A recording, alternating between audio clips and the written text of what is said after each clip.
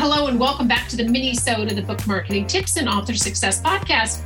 This is, okay, so I know Amy's term is she feels strongly about certain things. I feel very strongly about website stores.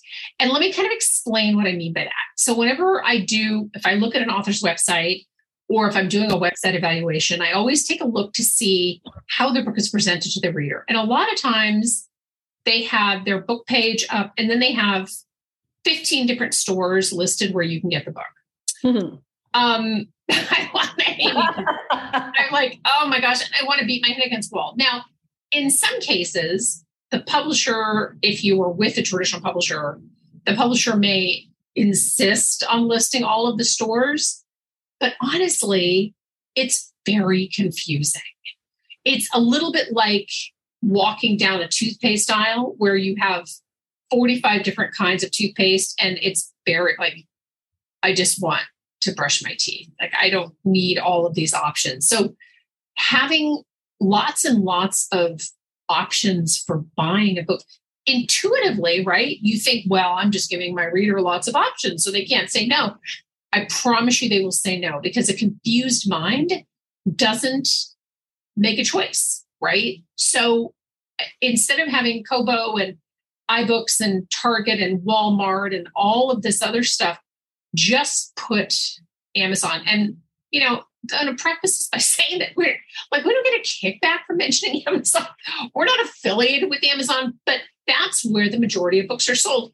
If you have a huge problem with Amazon, if you hate Amazon, whatever, then put it up, send them to iBooks, send them to Apple, right? Even though, when was the last time that you bought a book off of the iBook store? But whatever. That's funny.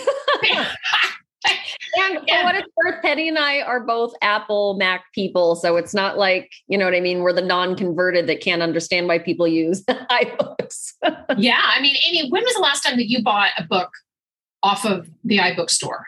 I never have. Honestly, my Mac computer has to re-download the app every time an author shares a file that has to be opened. I know. I would love to see.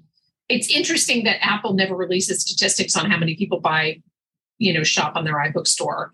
Right. And Cindy, I will say, if you don't mind for a second, just when you mentioned all the different options, and then maybe you are required to do something with it because of the mass, distribution of the book or whatever. Mm-hmm.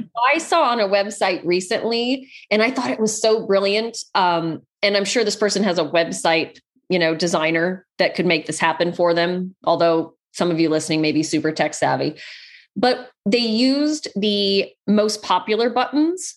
Like, I think they had Amazon, of course, but then they had a little click through that said other retail options. Oh, isn't that brilliant? And then if somebody really wanted to see what was available, then the list opened up and expanded, but it didn't make your page look so junky, And I just thought it was a brilliant way to make everything available without sacrificing the overall aesthetic of your website, That's so smart.